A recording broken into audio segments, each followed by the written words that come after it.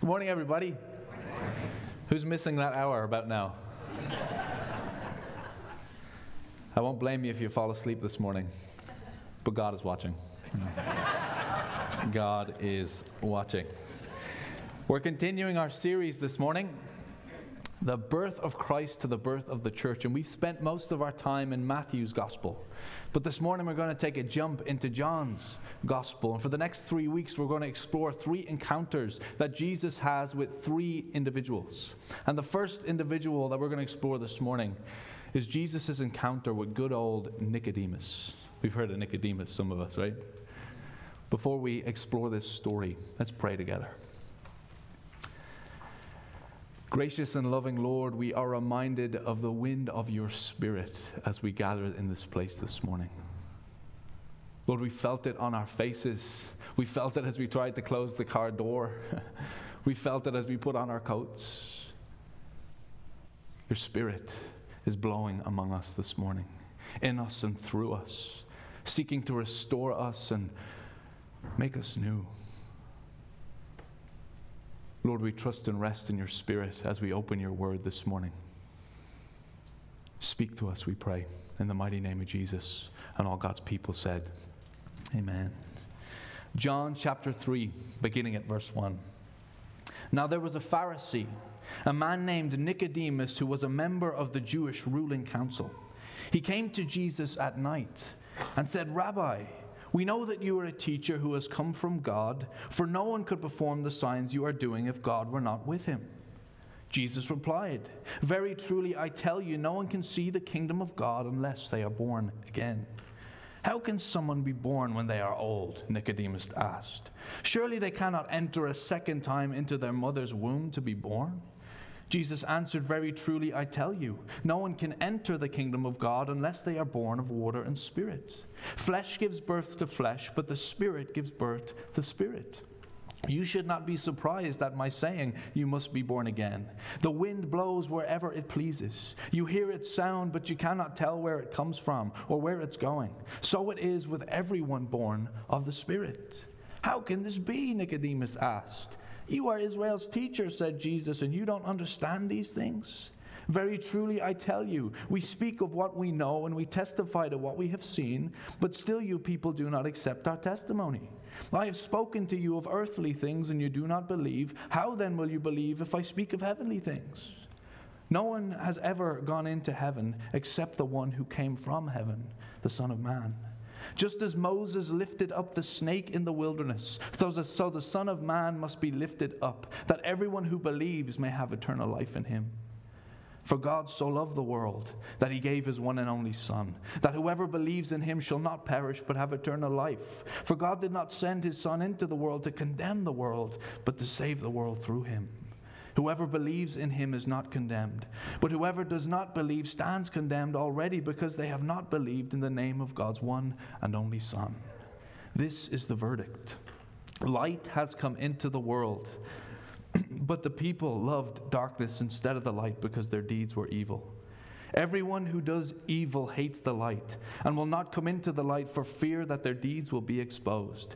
But whoever lives by the truth comes into the light, so that it may be seen plainly that what they have done has been done in the sight of God. And this is the word of the Lord. Thanks be to God. At the point where we enter John's gospel, Jesus is the talk of the town. They're chatting about him in coffee shops. He'd be on the front page of the Jerusalem Journal if there was one. Jesus is the talk of the town. Why? Because in the passage just before the one that we have read, Jesus shows up in Jerusalem while everybody's getting ready for the Passover. He shows up to the temple courts and he is appalled at what he sees. The temple courts, the place designed for worship, has been turned into a farmer's market. People are selling cattle and sheep, and there's a currency exchange table. Might have been a Pinterester's delight. Good place for selling homemade candles and essential oils, I imagine. But Jesus is appalled. The temple courts has been turned into a marketplace. And so Jesus, in a blaze of righteous fury, with zeal for his God, turns the place upside down. He gets a whip. And he tears through the place in a prophetic demonstration, flipping over tables. Not quite the image of a cute Jesus with a lamb on his shoulder, say. Jesus is the talk of the town. Who is this man who acts with such authority? Who is this man who speaks such wisdom? Who is he who performs these prophetic and miraculous signs? Who is this Jesus? Everybody's wondering who he is. And among the curious many is Nicodemus. Nicodemus, the highly respected Jewish Pharisee, a member of the ruling council. Nicodemus, he seems fixated on Jesus, curious about this enigmatic Galilean. Nicodemus has likely heard about Jesus' whip wielding, or perhaps he saw the event take place itself. And Nicodemus is curious about Jesus, and so he comes, we're told, in the cover of night to talk with Jesus and get some answers to his questions. And why Nicodemus comes at night is worth pondering for a moment. Maybe Nicodemus has had a long day at the office and he couldn't get to Jesus till the evening. He's an important guy after all. Maybe that's one reason. Maybe Nicodemus wanted to have a good late night theological conversation, as some rabbis were known to do. Maybe that's the reason why he comes at night. But most likely, and most scholars agree on this, that Nicodemus came because he didn't want to be seen with Jesus in the light of day. Nicodemus had an honorable and prestigious reputation to keep intact after all. Being seen with the person who just upended the temple courts would be bad for business. It'd be bad press. Some might confuse Nicodemus as a collaborator, and he might find himself on trial pretty soon. Nicodemus is curious enough to talk with Jesus, but he's not willing to trust or believe in Jesus. He's not willing to give up the day job for Jesus just yet. And so he comes at night to keep his chat with Jesus between them and the moon. But on a deeper level, there might be something more to this night visit. There's a thought with John's gospel that those who are active at night in this book are those who are spiritually in the dark to who Jesus is. The dark of night sort of represents their relationship to the truth about Jesus. The dark is a literary tool, a device that John uses to describe those who are distant from Jesus. Judas, for example, after Jesus has washed the disciples' feet and they've broken bread together in John 13, we're told that Judas goes out into the night to betray Jesus. Those who skulk around in the night in John's gospel are those in the dark who have yet to step into the truth, the light of who Jesus is. In fact, those who skulk around at night stand in stark contrast to those who Jesus encounters in the middle of the day. Jesus encounters the woman at the well in John 4 in the middle of the day, and she immediately responds with faith and belief. Nathanael at the start of John's gospel encounters Jesus in the middle of the day, and he responds with faith and belief. But those who come at night, those who skulk around at night in John's gospel, are those who are distant from him. They've yet to step into the light. The night is a sort of literary tool that John uses to describe those who are spiritually distant from Jesus. Nicodemus, he comes at night. He comes in the dark. And if you think about it, in the dark is a good way to describe Nicodemus. Not only does he come in the literal darkness, but as this dialogue unfolds, we discover that Nicodemus' mind and his heart are also in the dark to who Jesus is and the truth that he teaches. Repeatedly, Nicodemus misunderstands Jesus. Jesus speaks of heavenly realities and deep spiritual truths, yet Nicodemus can't understand it. Jesus talks about being born again and the untamed movement of the Holy Spirit like a wind, and Nicodemus seems inept to understand Jesus. For all his learning, he can't seem to penetrate the deeper truths that Jesus is teaching him. Born again? How can someone who is old be born again? How can a man enter his mother's womb for a second time? What are you talking about, Jesus? A windy spirit? How can this be? Nicodemus is clueless to what Jesus is saying. You're Israel's teacher and you don't understand these things, says Jesus. Nicodemus' mind seems covered with a darkness that hinders his ability to see and understand Jesus' teaching on the kingdom. He's in a dark room looking for a light switch. Nicodemus' mind is in the dark, and so is his heart. After Nicodemus and Jesus' exchange, the gospel writer John takes over, and he begins to explain for his readers what their conversation was all about. And John could not be any clearer. This is the verdict. This is how it is. The light has come into the world, but the people love darkness instead of the light. The people of this world have a heart orientation, a love toward the darkness. And if Jesus in this story represents the light, then Nicodemus represents the one in the dark, whose heart loves the darkness. The words of Isaiah come to mind. The earth is covered in a darkness. A thick darkness covers over all the people. Nicodemus has that darkness problem, a shadowiness that covers his head and his heart, hindering his ability to see and to enter the kingdom of God. And of course, this is not just a Nicodemus problem. The world needs saving because the world has a darkness problem. We also call this darkness problem a sin problem, an evil problem, a death problem, a darkness that has infused and infected and poisoned and tainted, covered our heads and our hearts, hindering our ability to see and to access and to enter the kingdom of God. The shadowy darkness that covers over Nicodemus covers over us all. Everybody's worried these days, and rightly so, about the coronavirus. My trip to Ireland got cancelled next week. Still a little bit bitter about that. We'll get there. But everybody's worried about the coronavirus, and rightly so. But we should also be concerned about the darkness virus that has plagued the human head and heart since the fall of Eden. There's a darkness on the loose. A sinful sickness at large. There's a deathly arrhythmia that seeks to rob us of life with God.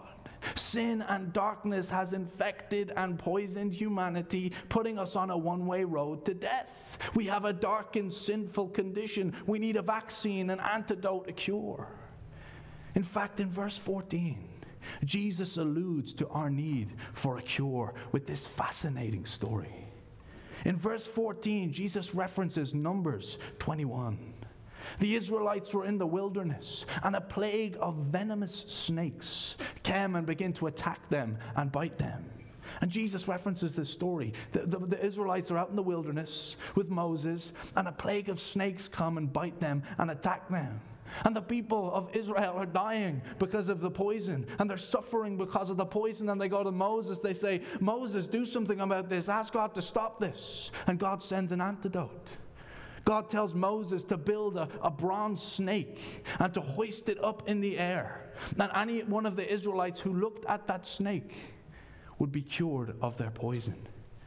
And in our text, Jesus compares himself to the one who was lifted up at his crucifixion as the cure for the poison that has infected humankind. Just as Moses lifted up the snake in the wilderness, so the Son of Man must be lifted up. Jesus alludes to the fact that all humankind has been poisoned. Sin and evil and darkness and death has infiltrated the human heart, and Jesus must be raised to save humanity from the deathly toxin that seeks to suffer, that we suffer and that we die from. This is the verdict, says John. Light has come into the world, but the people loved darkness instead. The people have a darkness problem, a sin problem. We have a poison that we need an antidote, a deliverance from.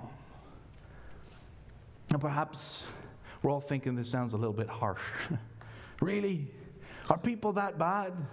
Darkness, poison, infected, sinful. This all sounds a bit bleak. People aren't really that bad, are we? I lost my wallet once. Somebody gave it back to me with all my money and cards intact. People aren't that bad, are they? I watched a documentary about some Selfless people in war-torn Syria who held down an abandoned hospital caring for people. Those people are heroes and heroines. People aren't that bad, are they? Humanity's not that bad, are we?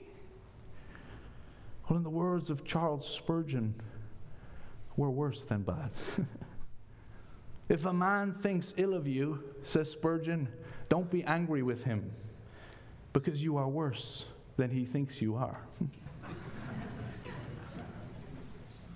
Were you hoping to be encouraged at church this morning? There's a passage for the fridge. I read an article this past week about a group of ex-Facebook employees who are suing the company for trauma and mental and emotional sufferings that they endured. The group of employees served as content moderators for Facebook, meaning that they were the people who determined whether a picture or a video was appropriate to make it up on a Facebook page. When you upload a video, it was these guys who would say whether it's appropriate or not. They were content moderators. And this group of Facebook moderators described some of the horrid things that they encountered, videos from all over the world, videos and images that they encountered. And the horrendousness ranged from people wearing anti-Semitic Halloween costumes or revengeful seeking partners posting unpermitted pictures of the other, to extreme horrors that the word poison and darkness fall short of their understatements. Like videos of sexual child abuse, violent assaults, human slave markets all around the world, mass murder. No joke. We have a sin problem, an evil problem, a darkness problem. And of course, we don't need Charles Spurgeon or Facebook moderators to tell us that we have a draw towards the darkness. All we have to do is look within our own desires and impulses and longings and see the places where they take us. Nicodemus, he comes to Jesus in the dark. And in a sense, Nicodemus represents all of us with that darkened condition, inhibiting our ability to see and to enter the kingdom. But Jesus knows the hearts of every person. John tells us that Jesus knows what's in the hearts of humankind. He knows what we need. And Jesus tells Nicodemus what he needs. Jesus tells Nicodemus what is required to lift the darkness, to throw off the blinders, to break out of sin's silo. Very truly, I tell you, Nick, no one can see the kingdom unless they are born again. It's not more learning that's going to do it for you, Nick. It's not going down to the temple and washing yourself on the outside, Nick. It's not all that learning. It's not your connection with Abraham that's going to save you, Nick. It's not your job as Israel's ruler. To see and to enter the kingdom of God involves a radical transformative work of the Holy Spirit in your head and your heart to make you wholly new, like a baby. You must be born again. When I was growing up, I thought to be born again meant going up for an altar call at the end of a youth event where, you pray a prayer and you get born again. Every week I go around and say, hey, I was born again last week. I must have been born again about 20 times. Must have been the last one that stuck. I don't know. But Jesus, who reveals the wisdom of heaven, teaches Nicodemus what it is to be born again. To be born again is to be born by water and spirit. The flesh gives birth to flesh, but the spirit gives birth to spirit. To be born again is a gracious work of the Spirit, like that wind outside. It's a gracious work of the Spirit that floods through us like water, making us wholly new, whereby the hindering darkness of our hearts is removed. By being reborn, we have new vision to see the kingdom, new capacities to know God and to live for Him. Ezekiel 36 spoke of the Spirit's work this way, the promised Spirit's work, and the Message version captures it beautifully. I'll give you a new heart, put a new spirit in you. I'll remove the stone heart from your body and replace it with a heart that's God-willed, not self-willed. I'll put my Spirit in you and make it possible for you to do what I tell you and to live by my commands.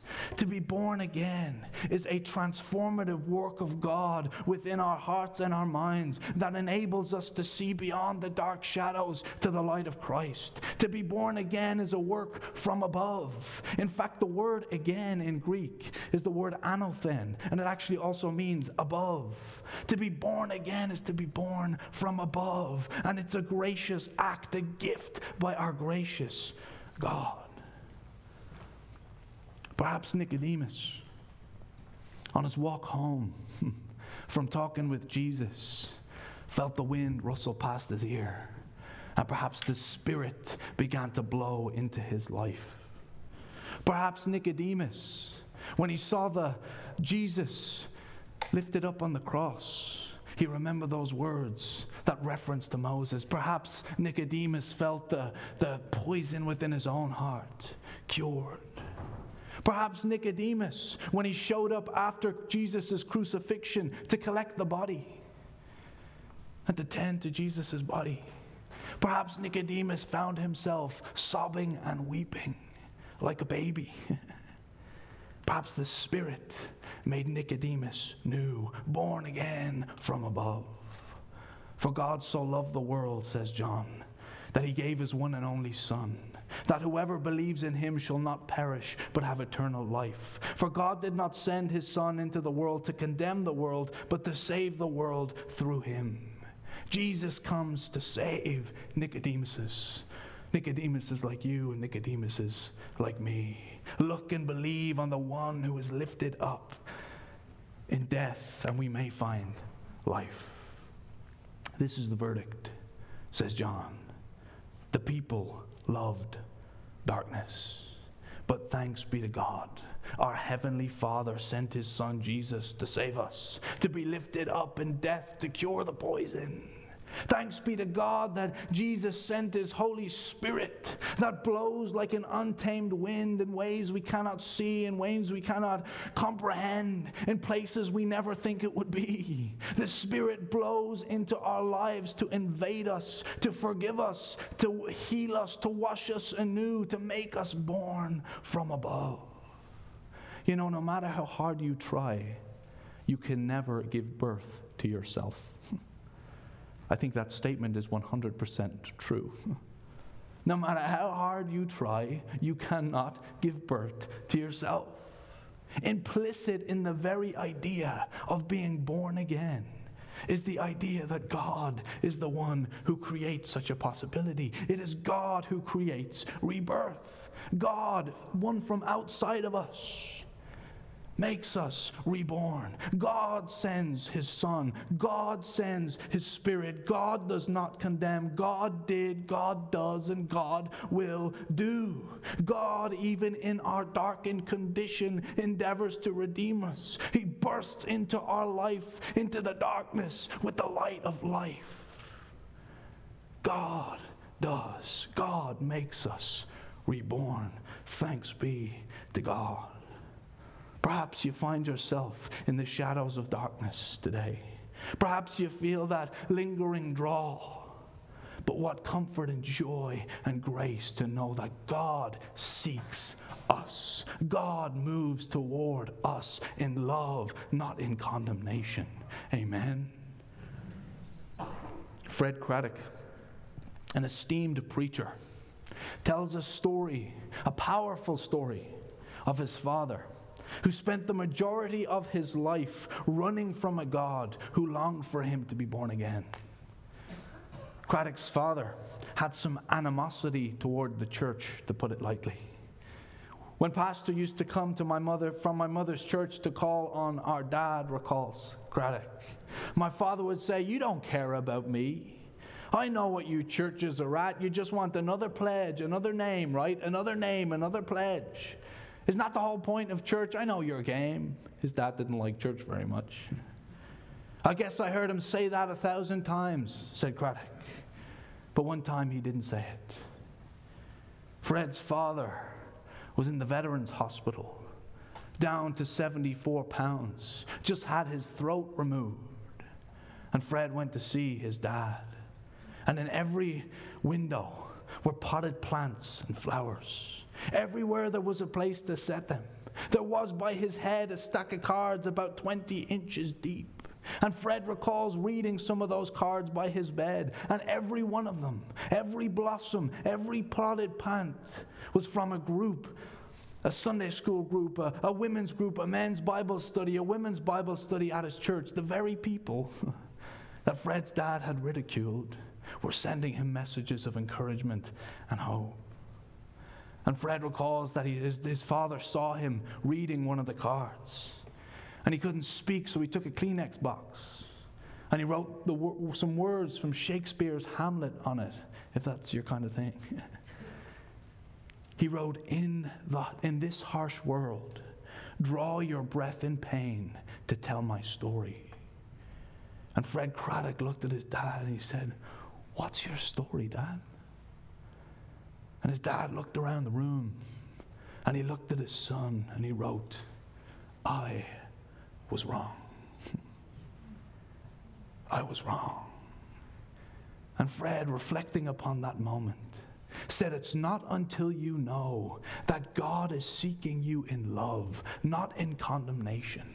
It's not until that moment that the gospel becomes good news.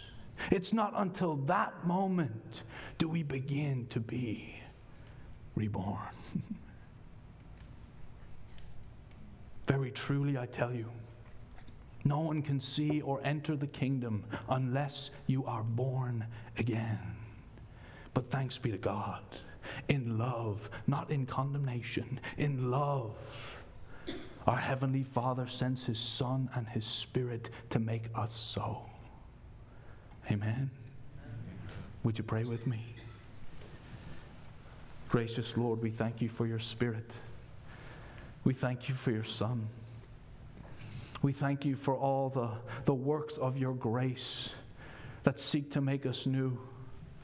Lord, we thank you even today as we sit in this place, your Spirit is working among us, your word speaking to us, the promised assurance of forgiveness in Christ claimed on our lives. Lord, we lay our lives before you. We seek to grow more and more and to be reborn more and more, to be made more new. Lord, help us to put off the old self and put on the new self that is being renewed in the image of our Creator, as Paul said. Lord, we thank you for your Spirit that is our cleansing, our help, and our hope. We give you thanks in the mighty name of Jesus. And all God's people said, amen.